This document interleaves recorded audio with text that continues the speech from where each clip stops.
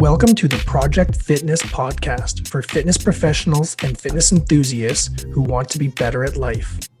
Fitness is the greatest investment of anyone's life. However, it's not easily obtained, and anyone who says different is just plain wrong. Join award-winning personal trainer and strength conditioning coach Chris Fudge every Monday as he explores all aspects of fitness that can lead you to your optimal health. If you want to learn useful, practical how-tos of weight loss, exercise science, nutrition, or just how to optimize your time in the gym and life, this show is for you. Welcome to another episode of the Project Fitness podcast. Today, I'm joined by Maggie Rafferty. Maggie holds a master's degree in education, and she's been working in the field for about a decade. But before she was working in education, she worked as a personal trainer. She's also a precision nutrition coach, and she's worked as a strength conditioning coach for Ottawa International's men's soccer team and the women's rugby team of Carleton University, and was quite the athlete in her day, winning pretty much every award you could as a high school superstar. She is a multiple-time Canadian powerlifting and Team Canada champion.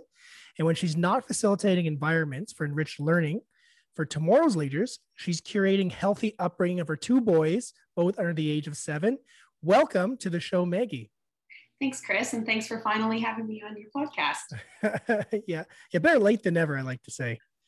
Absolutely. You are on today because we are going to talk about how to raise healthy children. And this is a topic that we are both very passionate about. So today's dialogue is going to be a little bit back and forth, and I want to start right off the bat. We know that in Canada and the US, children are not as healthy today as they were a decade ago, 2 decades ago, 4 decades ago. And for the majority, it's been getting worse and worse and worse. We are seeing rates of childhood obesity climb as high as 30% in some states in the US. There's some provinces here in Canada, specifically in the Maritimes, where you're seeing childhood obesity rates in the high 20s. It's not getting good, but there is some solid strategies that you've been implementing over the years. And we're going to talk about some of those amongst a few other things as well. Tell me about your 2 kids. Tell me some things that you like to do to keep them healthy. Awesome. That's a great question, Chris. And I'm glad that you brought up the raising childhood obesity rates because it's a huge issue. And I think as parents, we can implement some really simple strategies with our kids to improve their overall health. So a few things that I've done and I prioritized in our family is nutrition, fitness, and habits. And I'll start with nutrition. And one of the things people made fun of us at the beginning was we didn't give our 2-year-old at the time, he had no sugar, no refined sugar until his, I think, 2nd birthday. And even his birthday cake on his 2nd birthday was made from cocoa and avocados. So, everyone's, oh, you're depriving your child, but, I would argue that he was super healthy. So nutrition has been a really important part of our family. A few things that I've done with the kids is food prep, right? Having the boys work with me to prep food, to make shakies in the morning, to cut vegetables. We talk about what goes in the food. We explain to them the importance of protein to have healthy muscles, how we have to have fats and carbohydrates. And one of the things as well is identifying that, yes, of course, we can have those junk foods, right? Like the ice cream and like the chips, but explain to them why we don't have it often, why we can still have it as a treat, and how sometimes those foods don't make us feel our best selves. So that is definitely one of the ways that we've brought the topic and the discussion of nutrition into the house. That's very interesting when you say the words deprivation, depriving your child of sugar. I've been deprived of skydiving for 36 years. I've never been taken skydiving. So technically, I've been deprived of it. But I've also never done it. So I don't really know what I'm missing. And I think it's easy that when you have a newborn to a toddler, if they've never had it, they don't really know what they're missing. I don't think sugar is a food group. So taking it out of their lifestyle and their diet, I don't think they have to have that. And I don't think you're being aggressive with keeping it away from them, because there's no social pressures at age 2 to be smashing sugar. The social pressures, I think, would be more on the parents than on the children. Absolutely. And I did notice though, as the boys got older, when they went to parties and they went to social events, and they even when they went to school and they saw their kids having these more sugary snacks, right? Like fruit roll-ups and bear paws and things like that. That's when they started to come home and ask for those things. And I think it was less about the taste of it themselves because they never had it, and more about seeing all of their friends have these snacks when they had fruit. Mm-hmm. Yeah, it's the environment that they're brought up in can lead to certain things. And you see that all the time. I always like to think of kids as being born perfect, right? They're not messed up until we mess them up. And we definitely have our ways of messing our kids up. Remember, the youngest is still a biter. So that was probably learned from mom, not from dad. But you know, children, they learn things based on their environment, based on examples that they see, examples that they live with on a day-to-day basis. So it's not a bad idea to be that example when it comes to food, be that example when it comes to nutrition. You mentioned before about, as they got older, incorporating more junk food, like you said, ice cream. Then you explain to the kids how it can be good versus bad. You want to go into a little detail, give us a couple examples? Yeah. So, I mean, who doesn't love a good bowl of ice cream, right? And I know you definitely do. That is your one vice is the ice cream. But my Achilles heel. It could take me down and out like nothing else. And the kids wanted these things, and we thought, well, we like it, right? And we eat these things in moderation. And I didn't see a huge issue with bringing it into the family as well, and allowing the kids to have ice cream occasionally, right? There's something sort of fun about getting an ice cream cone, sitting on the curb and eating it. And we have these talks with them before we go to McDonald's and get the ice cream, or to Baskin Robbins. We say, look, like, this is a treat. We don't have this often. And remember that this is not good food. It's not good food for your body, but it's good food that it tastes good, right? Mm-hmm. So that taste is okay to have those delicious tasting things every once in a while. But we also remind them too that, you know, if they have too much, they won't feel good, right? Mm-hmm. Or if they don't feel very good the next day, we say, well, what did you have yesterday? Right? What do you think that you had in your nutrition yesterday it would have made you feel this way today? Right? Mm-hmm. And we're not trying to shame the food or anything like that. That has nothing to do with it. But we do want to sort of bring their attention to the fact that, you know, these foods are nice to have occasionally. They're not part of our everyday diet. And that, you know, sometimes these foods don't make you feel as good as, you know, if we had an apple or a banana. Mm-hmm, absolutely. And when we teach our children to do things like ride a bike and they fall off a bicycle, we don't shame them. We don't say you fell off because you did something wrong. We say you fell off because of A, B, or C. We educate them. And it's the same with food. Daddy, my tummy feels a little bit upset this morning. Why do you think that is? I don't know. What did you eat yesterday? Did you have any junk food? Oh yeah, I had this before bed. That's probably why your stomach doesn't feel good. So there's no shaming. It is a form of education. Then they can associate, sometimes I don't feel good if I eat this, versus, oh, I feel good when I don't eat that, or I feel good when I eat other more nutritious foods. And that's a good environment you want your kids to grow up in. Definitely. And I like that you brought up the idea as well as like kids emulating what their parents or sort of monkey see, monkey do, right? Mm-hmm. And if we talk about sort of that second thing that we brought into the family was the idea of fitness, right? And this started quite young. We've always had sort of fitness equipment in the house, and we do a lot of workouts in the house, especially after just having the kids. The accessibility of the gym wasn't there, right? So I would do workouts in the house or in the garage at the time, and I would bring Michael, for example, our oldest one, and he would watch. How old is Michael? He'll be 7 this summer. Okay, good to know. Yeah. And the kids would watch us exercise. You know, I had a video the other day of Michael when he was, I think, 2.5, came downstairs butt naked into the workout area, grabs the dumbbell and starts lifting. He gets on the bench and starts doing the bench press. Butt naked. Right? Butt naked.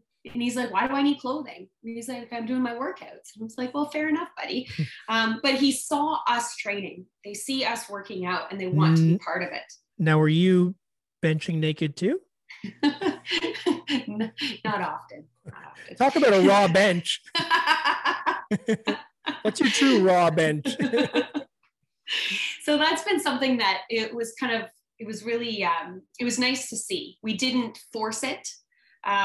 We sort of just were there. And when the kids came down and said they wanted to work out, we welcome them, right? There was, of course, certain rules that have to be followed in the fitness area, shoes on, things like that, clothes on now. But overall, not making it sort of fun, right? And the boys really kind of took to it, even so much as this past year, they get us to start timers, they do their own little workout, whatever they want, right? And they're like, wow, mommy, I'm getting really sweaty, right? And we talk about that, we talk about their heart rate and sort of encourage that active living. Mm-hmm. I like the gym to be exclusive to the kids. This is what I do at my house. At my house, I like to be the example. The kids see me work out, but I make it very strict.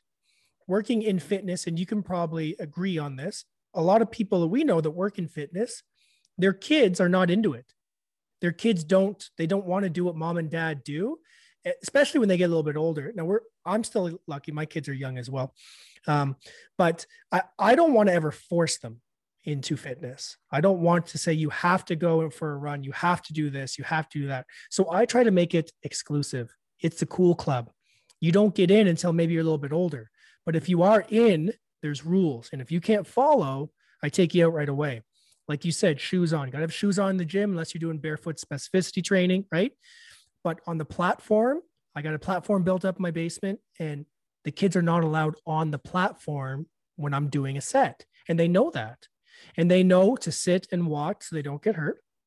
They also know some exercises they're not ready for. And I've told them, I say, you're not ready for that yet. You're not strong enough. You're not big enough. And they say, oh, I can do it. I can do it. I say, okay, you come show me now. But I want to create that exclusivity where they want to be part of it and they're not part of it yet, rather than forcing them into doing it. If I want to force the kids into some form of fitness or exercise, it's tag. It's always going to be tag. So any parents out there, and I want to give a lot of how-tos or a lot of tips, any parents out there, if you want your kids to be physically fit, you don't have to be superiorly fit. You just have to be able to jog at a moderate to fast pace multiple times a day. Like, tag is one of the easiest things that you can do. And when they tag you, if you're really quick, you get them back. You don't actually have to run. You just got to be really quick with that. So it's like a reaction. So tag is one of the go-tos I like to use with the kids. That's great. And it's setting that example too, right? If mom and dad are out there playing in the park, right? If you're going to the track, things like that, I think the kids will definitely benefit from that as well. Mm-hmm. Example's a good one there. I mean, how many times do we see parents biking with their children? The kids are wearing helmets and the parents are not wearing helmets. What kind of message does that say? Mm-hmm. I mean, like, everyone can fall off their bike. Everyone can get hit by a car. Everyone can have brain damage. So when you wear the helmet, it says a different message. And I will echo what you're saying. If you want your kids to be healthy, step one should be, you need to be the example yourself. Monkey see, monkey do, like you said. Yeah. And even we practice that in the classroom, right? How do I want to model behavior? So I behave in a way that I want my students to behave, or I show them, I use exemplars, right? This is the product that I want from you, right? So they know exactly what they need to do, right? And I think that's really, really important. I mean, of course, we're always going to have those parent moments where, you say to your kids, don't do what I do what I say, right? But I think when we're coming to overall, healthy children, we have to set the example. We do, right? Even if we may not always like it, right? If we want to have healthy children in the end, we need to be that example and set that example for them. Yeah, 100%. When it comes to things like food and with nutrition, what are some other examples that you use with your kids? So something that I really like is we have a garden at the house. And we start a few things by seeds. So the kids get to see the plants growing and they're super excited to be able to see that, right? Because it happens quite quickly, right? When you plant the seed, within a week or two, you have these plants starting to grow. So the kids can really start to see, where food starts, right? And then we bring it up into the garden, and then every day we take the kids out. Oh, look, there's a new cucumber here, or there's a new carrot here, things like that. And then they're able to see food grow, see the time and effort it takes to grow food, and then also be able to eat the food that they grow. And I think it's sort of a sense of pride and accomplishment when you're able to do that. And do you plant any fruit roll-ups? Not often. They're really hard to grow. It takes a long time for the especially in Orleans. Yeah, especially in Orleans. Yeah. The weather's not conducive to that. Now, will you have the children help you with the gardening process? Absolutely. Everything from starting the seeds, when we bring it outside, I get them to help me take the weeds out. And then I show them also how to use the vegetables. And I have an herb garden as well. And I explain to them, oh, these are the herbs from the garden, and we're putting them in our tomato sauce, and kind of make them part of the process and show them how important it is to use healthy foods and how neat it is to grow the foods yourself. Mm-hmm. I know some people, they don't have a green thumb and they say, well, gardening's not for me, or I can't grow grass and all that stuff. Is it hard to garden? Is it expensive to garden? Not really. I would say as long as you have a little plot of soil somewhere, you can grow something, right? Even if it's just one or two little things, it's a nice little process that you can do with your kids and get them involved in that. And they can also bring up bigger conversations, right? Where does food come from? How do we get the food at the grocery stores, right? Even if you don't have access to your own garden, you can go to a farmer's market and talk to local people that grow food for the community. Mm-hmm, mm-hmm. Where do snacks fit in your world? Where do snacks fit for kids? I feel like, I'll tell you a little story. So I don't know what's happening where you are, but where I am, we're all in lockdown. It's all virtual learning. So the kids are at home, and very lucky that my children's teachers are exceptional. They go above and beyond. They do these extra things. They provide extra activities. They check in with us parents all the time. It's phenomenal. And I love them for that. The school system promotes snacks all the time. And all my kids are always asking me for is snacks, snacks, snacks. Do children need snacks all the time? No, absolutely not. If they have a whole healthy breakfast and a whole healthy lunch and dinner, there is no need for snacks in between. The whole, eat 5 meals a day or smaller meals a day, that way of eating was sort of debunked as the best way to eat. There isn't a best way to eat. You can have 2 meals a day. You can have 3 meals a day, right? But I think the constant snacking, especially for kids, has become quite troublesome, right? Because you'll have kids, they'll eat breakfast, they'll go to school for a little bit, snack, school, lunch, school, snack, school, and they come home and they want another snack. Okay. Mm-hmm. I know kids are growing, but that's extreme, right? Mm-hmm. And then layered on top of that, a lot of schools have a milk program where you can order white milk or chocolate milk, right? So that's another snack that they're getting at school. And there's no need for that. If kids eat their whole lunch when they're supposed to, right? There's no need for those intermittent snacks throughout the day. If, they have the nutritious food that they need at each of the meals, then I don't think those are necessary. I don't know when that has been built into the system. And it's hard to get away from as well, right? When, your kid's sitting there, they can't sit there and not have a snack when the other 25 kids in their class are eating a snack, right? And they also know how to play the game, right? Our older kid, a few times we had notes in their lunchbox coming home. Oh, he was very hungry, so we gave him another snack. Like, Nobody's that hungry. Did you see him eat his lunch? He is not starving, right? So the kids also, they're geniuses, right? They know the teachers have granola bars and juice boxes, right? So why wouldn't they ask for it? Yeah, they're looking for those emergency snacks. Absolutely. That's what they're looking for. Children do not need as many calories as people believe they do. And the human body does not need to eat 5, 6, 7 times a day. Every time we ingest food, there is a process that happens through your digestive system. Your body is releasing specific enzymes to break down food. There is a muscle contraction occurring in your smooth muscle in your intestines. Once you've actually absorbed the nutrients from the food, dispensed them throughout the body, stored them where they need to go, your digestive system needs a break. It needs downtime. It's like a muscle. It can't work all the time. So if you're eating 3 meals a day, you're giving your digestive system plenty of time to rest and digest. But if you're continually putting food in every 2 hours, that's not happening. So what are some of the side effects? The nutrients are not absorbed as well as they could. Well, how would you know that would happen? Well, if your child is having stomach pain, if your child is having irregular bowel movements, a lot of diarrhea, those are indications that they're not digesting their food well, and they might need a little bit more time off. But then they might say things like, I'm hungry, I'm hungry, I'm hungry. Well, is it habitual or is it calorically nutritious? Are they saying they're hungry because they're used to eating all the time? Are they saying they're hungry because the foods that they have been eating have a very high sugar content, like a fruit roll-up, like juices, a very low nutritiously dense content. So is there any protein in there? Is there complex carbohydrates in there? Is there any fiber? I will say the F word on here. Is there fiber in there? Is there any vegetables in there? If not, they're going to metabolize that juice very quickly. They are going to get an insulin response. They will get a spike. They will then get a drastic drop. They're going to want that again. So it's not their fault. Their brain is telling their body that they need to have that spike of energy again and go and get more sugar. So they will crave the sugar. It's a terrible cycle that keeps happening and happening and happening. But there's ways around that. You are a PN nutrition coach. If I'm sure you've dealt with clients, not children, who've been in those situations before. What are one or two tips you might have for them? And maybe even apply this to parents working with kids to help fend off kind of that blood sugar spiking and dropping.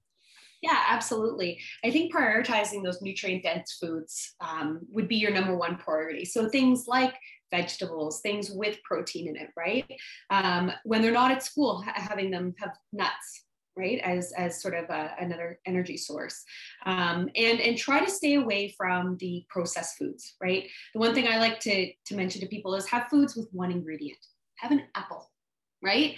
Apple is fine. Apple juice is not. Apple juice is not an alternative to an apple. It doesn't have fiber, right? And that's where you get that blood sugar crash that you don't get when you eat an apple, right? So that's sort of that big misconception is, well, it's 100% fruit juice. Yes, but there's no fiber. When you eat an apple, you're getting the fiber from the pulp, from the skin, right? And that's what helps metabolize the sugars in the food. Right. And that's sort of that the big thing with these processed foods is they're missing some of those parts of that whole food that make that food complete, right? And better off for you overall. And when you leave an apple out on the counter, it goes bad. Food spoils. Apple juice doesn't spoil. Apple juice doesn't go bad. Nature never designed us to be drinking apple juice specifically. There's parts of the whole apple that our body will utilize very well. Yeah.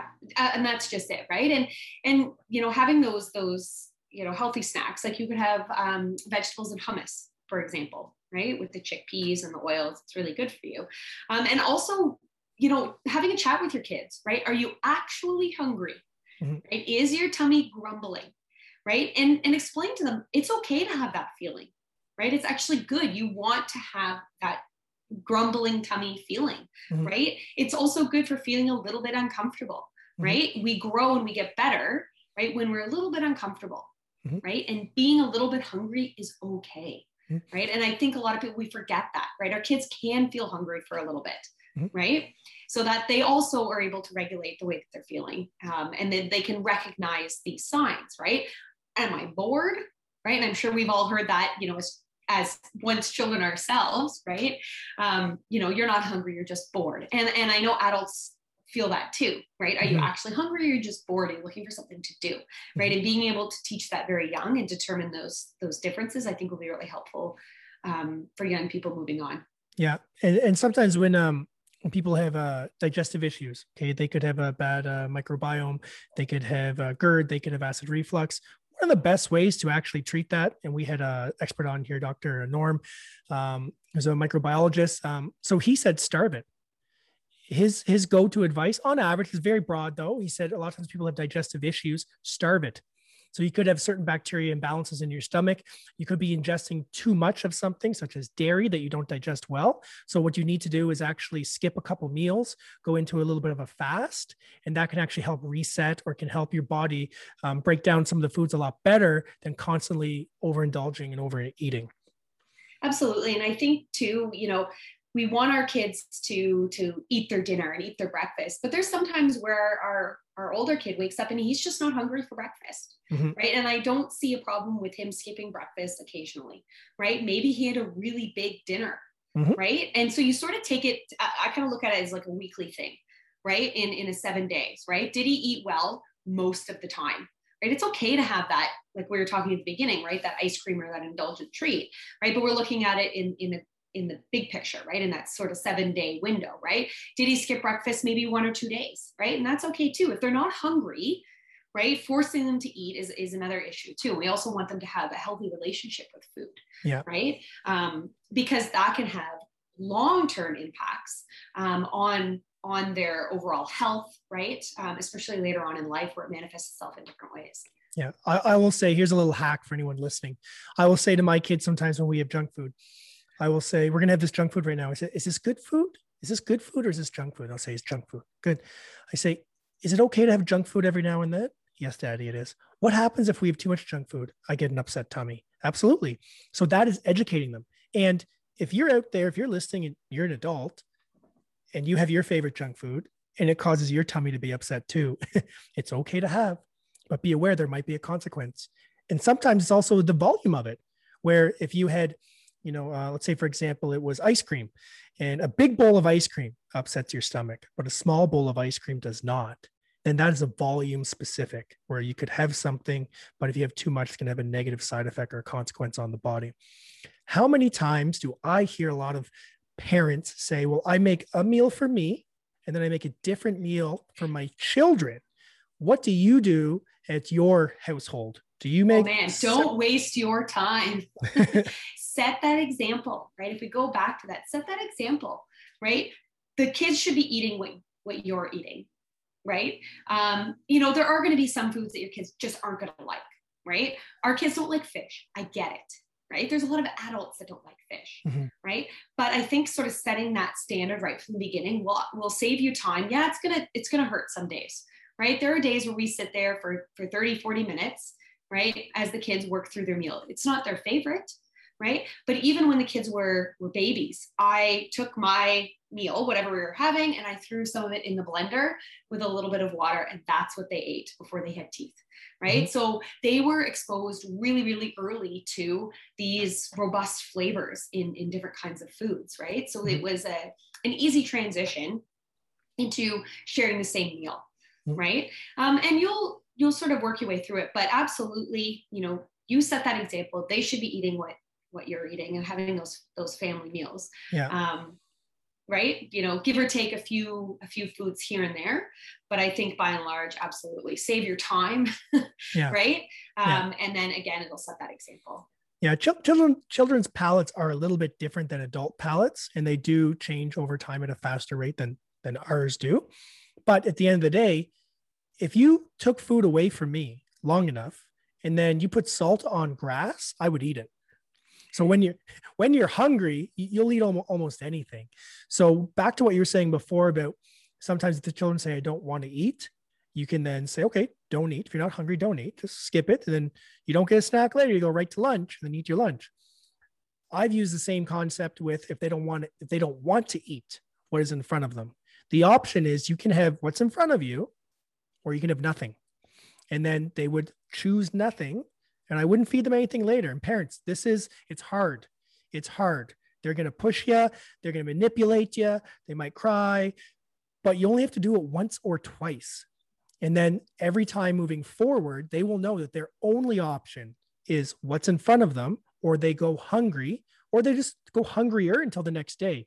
And I've had my kids say, I don't want to eat this. Say, that's fine. You're not getting anything else. They'll now say, okay, that's fine. And then they'll put their dish on the counter and they just won't eat until the next meal. And now it's more routine, but we had to be tough in the beginning. And it's the hardest part I find about parenting is making those types of decisions. It's easy to give in. It's hard not to, because then you got to deal with the whining. You got to deal with the complaining. You got to deal with being sad, but it works over time. But it's a lot easier to just say, I'll make a second meal for you. Absolutely. Right. And we're busy. Parents are busy. They want they've had enough. By the end of the day, the last thing they want to do is sit down at the dinner table and argue. Absolutely. Right. So you can see the allure of, I'll just give the kids this and I'll eat this. Right. But I think in the long run, you're setting yourself up for a healthier child in the end. Right. Mm-hmm. Yeah. And not being a nutritionist myself, but children need more fat in their diet for brain development, especially at the toddler age, the baby age, than an adult would.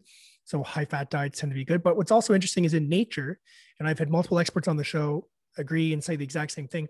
In nature, fat is always combined with a protein in almost everything you find. And carbohydrates are usually by themselves. It's very rare carbohydrate in nature is also with a protein, or even rare a carbohydrate is also with a fat, maybe an avocado. but mostly like carbs are by themselves.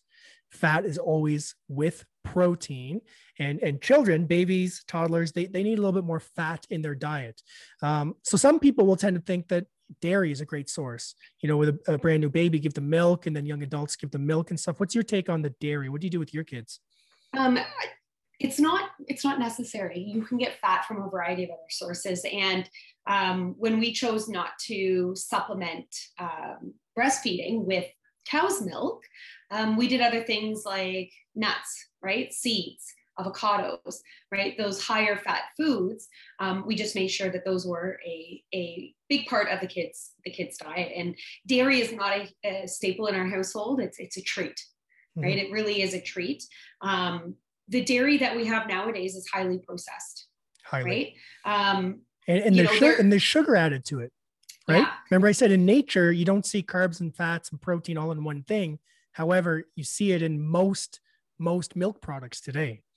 That's right. And milk, when, 20, 30 years ago, when you're drinking milk, you were drinking a glass of milk, and I'm talking a 250 milliliter, like a glass, a small glass, right? Mm-hmm. Everything's been supersized, right? So instead of a kid having a glass of milk, right, they're having like a giant glass of milk, right? Mm-hmm. And that's a big difference as well. And they're also taking away from nutrition from other sources, right? So when you have a giant glass of milk, you're probably not going to be hungry. Mm-hmm. Right. So you don't have to replace it with things like almond milk and coconut milk and stuff like that, because they are also somewhat void of nutrients as well. If you read the nutrition label on almond milk, it's just kind of flavored water, right? Mm-hmm. It really doesn't replace anything. It's great in shakes because it sort of adds a little bit of flavor, but just replace it, that need for fat, with whole foods, right? Do you want to know what I give my kids to drink?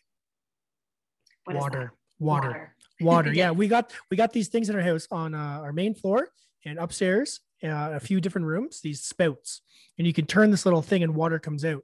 So there's always water available in my house. And when my kids are thirsty, that's what believe it or not, that's what they drink. I've met parents say their kids don't drink water, but they have the choice of the juice, or they have the choice mm-hmm. of the milk. When you take that away, they will drink what is available. Remember, I've been deprived of skydiving whole life.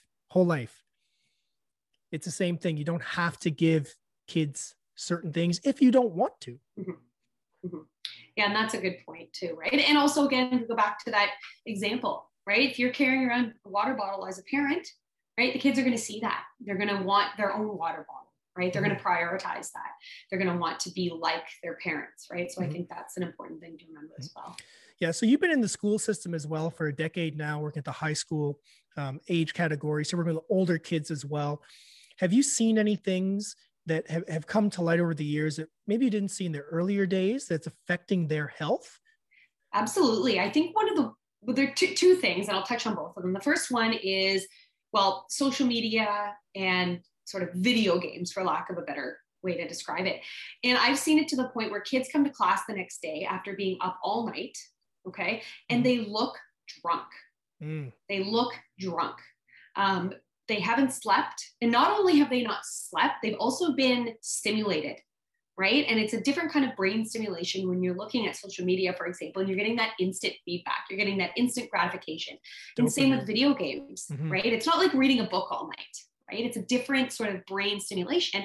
So they're not able to recover. Your brain needs time to recover. And especially for teens, and they're learning all day, right? So you get kids, they can't stay awake in class, right? They can't learn. If they don't have those proper conditions going into learning, right? If they're tired or if they're hungry, they're not going to learn, regardless of how good their teacher is, right? Or how interesting the topic is. They have to have those conditions for learning. If they don't exist, we might as well just not, right? Mm-hmm. So that's sort of been a really big thing. And that's why breakfast programs in schools are so important, right? Kids need to not be hungry, right? Think about even yourself. Have you ever gone to a training session or something like that where you're sitting there learning and you're hungry, right? What are you thinking about? I just got to get a bite. Something.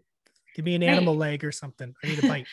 That's exactly it, right? You're not listening, you're not focused, you're not engaged in what's going on, right? So that's sort of a really big issue. And what's happened, I'd say, in the last 5 years or so is the availability of food. Kids will order Uber Eats to the school, and they will go and get their Uber Eat food at the front door of the school. We've had to, and especially during COVID, we've had to say, like, you can't do that, right? Because we can't have another person showing up at the door, right? And we're trying to keep the schools safe, but kids will order. The availability of food now is insane. But right? what kind of things would they be ordering through Uber Eats, like to the school? Fast food, right? So hamburgers, that kind of stuff. Poutine, they'll order. Okay, hold on. Let me see if I get this straight. You're in class, you're teaching. You're in the classroom, got 30 kids in there. Someone knocks on the door. There's a call. Yeah, there is so-and-so is here with a Big Mac combo for one of your students. Well, yeah, it would be at the office, but yeah, they would call the kid down to the office between breaks, or the kid would order it during class to pick it up at lunchtime. Yeah. That's mind-boggling. It's an issue. And another thing too is I've seen a lot of the sugar drinks, right? So the Frappuccinos, things like that, the kids will get, and that'll be their only food, right? So they come to class, they drink their drink, and then they can't function for the rest of the afternoon because all they've really had is like 45 grams of sugar, and the caffeine. Right? That kind of stuff didn't exist when we were going through school, right? We had the school cafeteria, and that was kind of it. So we're also seeing sort of an increase in that, right? A lot of schools have like food places right next to them. Yeah. Right. Every school I've worked at has like a strip mall right next to it. And the strip malls thrive because every day at lunch, hundreds of students walk over and order whatever food they want. So that's really been a big thing. And I think that's really impacted students' overall health. And I've certainly seen students don't seem to be as healthy now as they were 10, 15 years ago. So would you say, there's a few things I want to address there. Would you say that on that aspect, physically you can see they don't look as healthy, or they're not performing as well? Maybe the retention's not as good in class, or both? I would say both.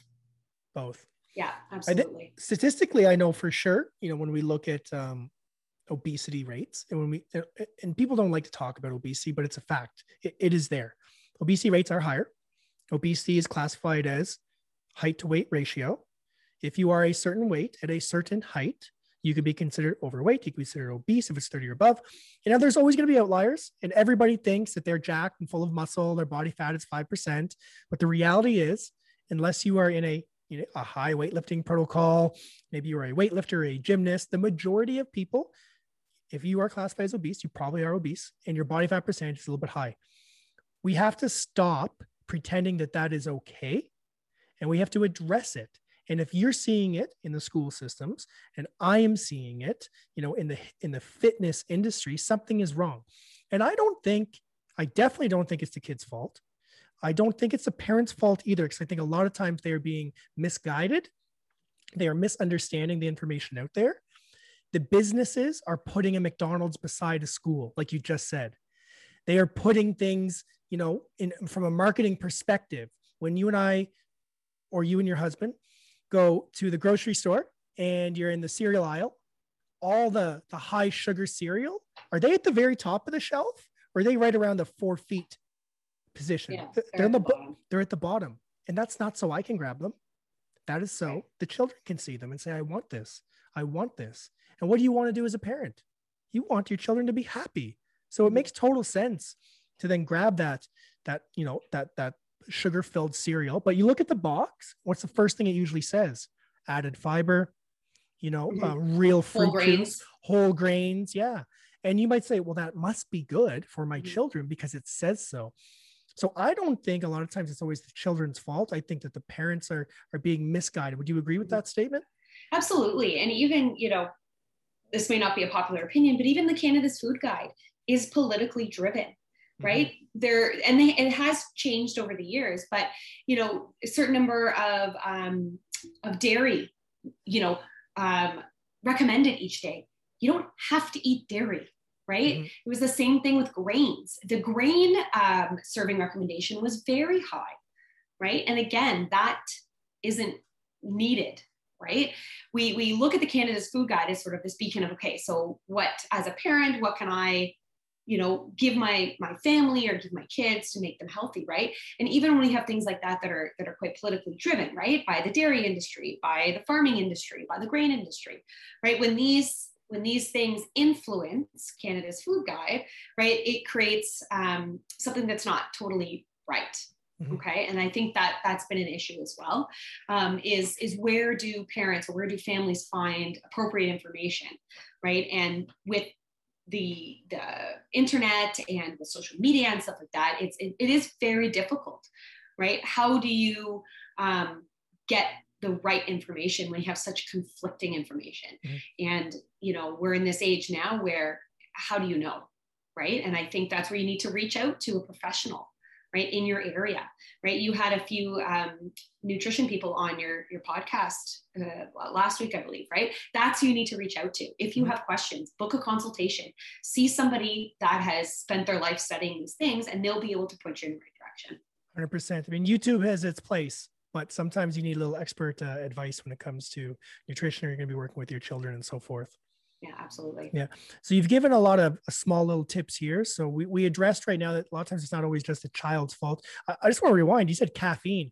I remember when I was in high school, caffeine was for old people, mm-hmm. right? Like coffee and stuff. And now when I drive by a Starbucks, I will see a lineup, between 11:30 and 1.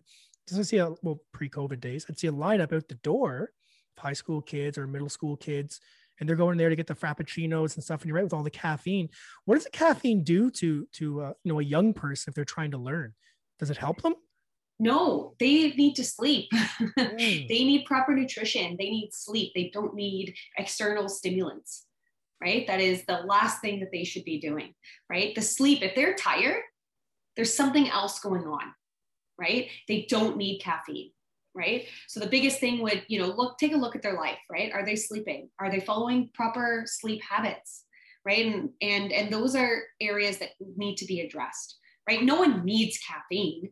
We love caffeine, right? But it certainly shouldn't be anything introduced to younger people. Yeah. Dr. Matthew Walker, he's been researching sleep for over 20 years, and he's a professor, I believe, at Harvard and then at University of California. And he talks about sleep. He's got different ranges. And he says, like infants need almost 16 hours a day, toddlers around 14, preschoolers 10 to 13, and even the high school age teens, 8 to 10 hours of sleep. Mm-hmm. You're having kids come in when the new video game comes out. They're up all night, right? They got to get the high score. You got kids that are smashing caffeine drinks, in the morning, midday, and so forth. Yeah. You have kids that are getting punched in the face with stimulants, with video games and social media, dopamine hits over and over and over again. Mm-hmm. Then they're coming into your classroom and they have to sit and listen to you teach. Like you teach law, you've taught phys ed, like some subjects probably aren't that stimulating. What are some things that you've done in your teaching practice to try to counter that? Because I have a feeling that the average student today, that when you and I were in school, can't learn the way that we used to. Yeah. So, this is like encouraging, drinking water throughout class, right? And then having that, like I'll set the example, I will have water as well, right? I always have a water bottle on me. I also encourage healthy snacks, right? I tell them at the beginning of the year, I say, I have no problem with you eating in class. Some of the kids are busy, right? They do stuff during lunch. They actually don't have time to eat their lunch, right? But I tell them, I said, it needs to be healthy. It needs to be fruits and vegetables and that kind of stuff, right? I don't want to see a chocolate bar in my classroom. Right. And I'm well within my right to kind of say that, right? It sort of encouraged those healthy snacks. For a while there, I was bringing in, I had bananas and apples in my classroom, right? If a kid was hungry, instead of them going down to the vending machine, so just grab an apple, right? Grab a banana. And part of the issue too is we have vending machines in our schools. Yes, they've moved to healthier alternatives, but those are sun chips, right? Vitamin water, things like that. And what they also don't take into consideration is that there a certain percentage of the vending machines need to be healthy food, right? But nobody's stopping them from not restocking that junk food more than they restock the healthy food. And I also do get that vending machines do bring in revenue for schools, right? But why do we even have vending machines in schools, honestly, right? I remember we had one when I was in high school. I think it had ice cream. Right? Amazing. But, right, who is that really helping? Me, right? 15-year-old Chris, I would be all over that. No self-control. It's funny. I remember getting my driver's license, and I remember driving, and I come to a stop sign once. It was like a four-way. I'm alone in a car. I have my license, and I wasn't sure what to do. I'm not kidding. I was 16, 17 years old. I'm at a four-way, and I just kind of blanked out and forgot. And I remember just rolling down my window and waving people around me because I couldn't think of what to do. I was technically legally allowed to drive a vehicle that could end my life and others, but I wasn't ready to. I shouldn't have been behind a wheel. So 14-year-old Chris in high school with ice cream in a vending machine. Are you kidding me? I would have had ice cream, 4 or 5 times a day if I could. I don't think they need to be in schools either. Yeah. And I think that's really up to, the adults in their lives to help them make those decisions. We know teens don't often think rationally, right? Their brain development still goes on until they're 25, right? So they need to have a little bit more guidance, right? And then where does this guidance come from? Well, the sort of the adults in their lives, whoever that may be. So I think that's important as well. You've nailed some really, really key points of advice for overall health. And we did want to talk about how to raise healthy children and stuff. I'm just going to ask you to give 1 or 2 tips at a different area. So 1 or 2 tips for parents on how to raise healthy kids, or 1 or 2 things you think are best for them. So the best thing would be to, look at the nutrition, right? What foods are you feeding your kids? How often? Right? And then set that example. So, try to take some time, maybe sit down with your kids and have them help you plan for the week. What snacks do they want to have, or what food do they want to have with lunch, right? So they're sort of part of the process and they feel invested in their own nutrition, I think would be one thing.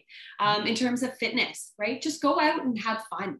Do fitness things. Get your heart rate up, right? Walking isn't enough, right? You need to increase your heart rate. Go to the park, go to the track, right? Do little things like, I bet you can't run around the block in less than 3 minutes, right? And put those little bit of challenges and go with them, right? Yeah. Again, setting that example, you need to show them that it is possible and the benefits of it. And then the other thing is habits, setting those good habits, sleep habits, right? Talking about screen time with your kids, right? These, you'd be surprised at how closely your kids are watching you. Right? Even, for example, our 4-year-old, right? We love to read in our household, right? He'll lay on the couch next to us and read his novel. He's 4. He actually doesn't know how to read, but the very fact that he's emulating us, right? He's doing what we're doing, even though he doesn't know how to do it yet. We're already starting those positive habits with him. And I think that example really shows how much kids see what you're doing and want to be like you. So what I'm hearing is, like, from a nutritional standpoint, is have the children involved with the process as well. Absolutely. And then from an exercise standpoint, I'm hearing be the example, make it fun. I will piggyback on those 2. Here's one of my hacks. We do the tummy test in my house. The tummy test. You ready for this? Yeah. When my children are eating and they say, Daddy, I want more, I say, come here, tummy test. Pull up their shirts and I feel their belly. And when their belly is distended, like when you've had a good meal, your belly sticks out. For you and me, it usually means we've had a little bit more than we should. But for them, I say, okay, you've had enough food. Your belly is sticking out right now. You're good. You don't need any more. As ridiculous as that sounds, it works. It works 100% of the time once you've done it a couple times. Then explain to them, you've eaten enough food. You don't have to eat until you're full. Sorry, Mom. And I'm talking to my mom. Growing up, it was, if you're not full, you're not doing it right. But you don't have to eat until you're full. You have to eat until you feel good. And fullness is not always feeling good. So the tummy test is one of the hacks that I'll always have. You got the tummy test. Okay, your belly's distended. You're good. You don't need any more. And then eventually the kids, they learn that they don't have to eat more. They don't have to eat to be full all the time. Yeah. And then for the exercise, you talked about being the example and making it fun. What I will do sometimes is I will make it a competition with the kids, but I got to make it a little bit fair. My kids are 4 and 6 too. So example, 9 laps around the block on your bike, you got to beat Daddy. And I'm going to try to run 3 laps around the block, trying to be that example. Now, what is 1 or 2 tips that you might give a high school student to be healthier when it comes to nutrition and exercise? Yeah, that's a good question. And that one I think would be really good for a lot of the students I teach. Honestly, I think that the first thing I would say would be to check in with your sleep habits. This is, I believe, one of the biggest issues with teens nowadays. And that encompasses a lot of steps. So not only, going to bed at an appropriate time, and teens tend to stay up later, and that's okay. But then, making sure that those habits leading up to the sleep are also really good. So take your phone out of your room, right? Take your computer out of your room. Take away all those things that stimulate your brain and shut those down a little bit before you go to bed, right? Mm-hmm. So that you're able to get a better sleep when you are able to sleep, right? Mm-hmm. So that would be the big thing. And then when you're not tired, you're also not going to be craving the sugar and the carbohydrates that come along with being fatigued. Mm-hmm. So you got the good sleep, you wake up in the morning, have a good breakfast, and try to stick to as much as you can those whole foods. I know sometimes that we're confined to what our parents cook for us, right? But just being aware and trying to keep those high sugar and those caffeine, right? Those drinks are I see as the biggest culprit of nutritional deficiencies mm-hmm. in teens, as they replace a lot of their calories with drinks, right? Mm-hmm. Whether it be a Monster Energy drink or Frappuccino from Starbucks. So I think those two big things would be healthy sleep habits and drink more water. I love that idea. And I think you nailed it. And I think that if there was anything to offer for advice, that would be probably the most effective that you could give a teenage child. The most effective would be addressing those sleep habits first. And just lastly here, I know you've been a mom for almost 7 years. There's other moms out there who probably feel they feel sometimes the shame, like maybe they're listening to this and like, you know what, half the stuff they said not to do, I do, right? Maybe they feel bad about it. What tip or what last piece of advice you might give other moms or dads out there? Maybe they weren't doing this stuff great and they want to make a change. What kind of advice would you give them? I would say, don't feel bad. That changes nothing. Just think about what are some incremental changes that I can make in our lives. Feeling bad or feeling shamed about something doesn't move you forward. It keeps you stuck in the past. So I would just say, pick one thing that you can do. If it's maybe drink more water, get rid of the juice. Mm-hmm. Get rid of the juice out of the house. Get rid of the pop. Replace that with water. And that's what you do. And then when that habit has stuck, or you've made that change, then move on to another one. You can't expect to do 100 changes the next day. I would do, little things often so that you can make your way to being overall more healthy. There are two things that are absolutes in this world. One is the sun will rise and set every day. And two, if it's in your house, it's going to be eaten. Don't have it in your house. Ms. Rafferty, it's been an absolute pleasure having you on the Project Fitness podcast today. I thank you so much for your time and your efforts here. For any parents out there who want to get in touch with you a little bit more, maybe they got some questions on this stuff, how would they go about that? You can contact me on Instagram at mag_Raff, MAG_RAFF. Send me a DM and I'll get back to you. You could also reproduce. You could have children. You could raise them, and right around the ages of 14 to 17, enlist them in the school where Ms. Rafferty teaches at too. Thank you so much for being on today, Maggie. Thank you so much for having me, Chris. Great day. Bye. Never stop learning, because life never stops teaching. If you've learned at least one thing from this podcast and your mission is to help other people, please share this podcast with them. And a reminder, we will be releasing one episode every Monday for the entire year. So make sure to hit subscribe so you get the updated information as soon as possible. Today is the first day of the rest of your life, and thank you so much for allowing me to be part of it.